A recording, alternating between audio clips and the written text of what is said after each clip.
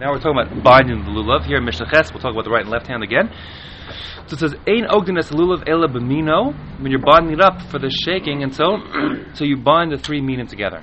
The three stick-like minim, that's your lulav, your hadas, and your arava, together. And now, Rabbi Yehuda. Rabbi Yehuda holds that it has to be dafka b'mino, meaning with its own type, which means you can't use anything other than the four minim as string.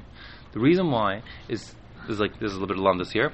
Rabbi Yehuda holds that to be the aguda, the tying of the minim together, is an integral necessary part of the mitzvah. You're not yoti until you're oged it. That's Rabbi Yehuda. That being the case, when you're tying it, the tie is part of the mitzvah. Now, if you add a fifth, and therefore it's whatever you tie it with is significant, and therefore if you tie it with rubber band, or something, if you tie it with a flax string or something, now you've added a fifth min. You're shaking now your arv minim plus flax, so that would be no good. And that actually will be an issue of bal tosif, and I'll be a law of the Torah forbids midoraisa. You can't add things bal tosif, but bal tosif only applies if you're adding to the mitzvah per se.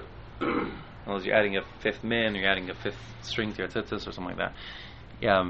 Adding extra day onto sukkahs could be a problem. We discussed this before, right? And so on. But sitting in the sukkah in the middle of the year, it's not baltosa for sure. Anyways, so since he holds that it's essential to the mitzvah to tie it, therefore what you tie with is significant. Therefore he demands it must be b'mino, it must be from its own species. So that's why our custom is. I don't know if that's true actually. That's why our custom is. But our custom is clearly to use lulav, Ashkenaz and lulav, the koishiklach business, the lulav leaves tied together. Now, Reb Meir Omer afilu b'mashicha. He says you can use a string, no problem. Reb Meir holds there's no mitzvah to tie it together with period. It's not mark of anything.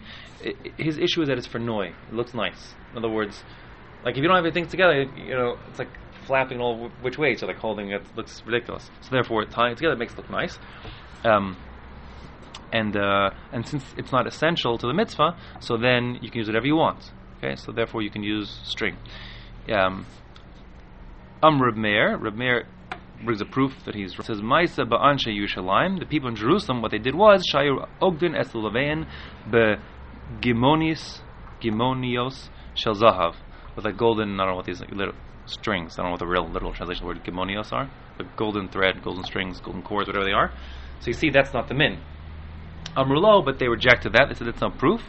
Bimino hayo ogdin. They say no. They use lulav or whatever lulav, like we have strips. That's good to tie it together, and then bimino hayo ogdin. They tied it with lulav. Also milamata.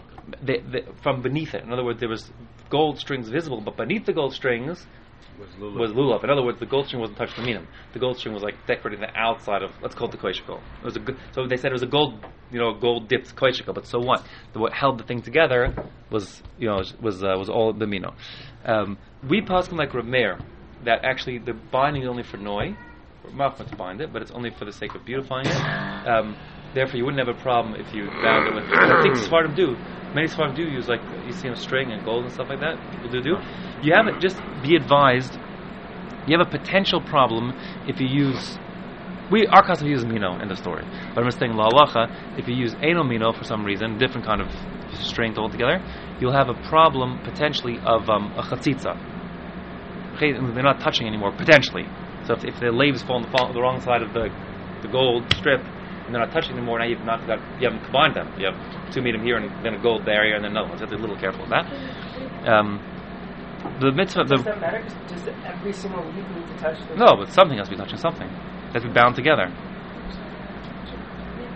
Ribbon, yes. Farm use ribbons. The ribbons, you see ribbons a lot. Okay, fine. We pass it's for noi, and it says like a double knot. It makes it look nice. Like holding it together makes it look nice. Proper kesher.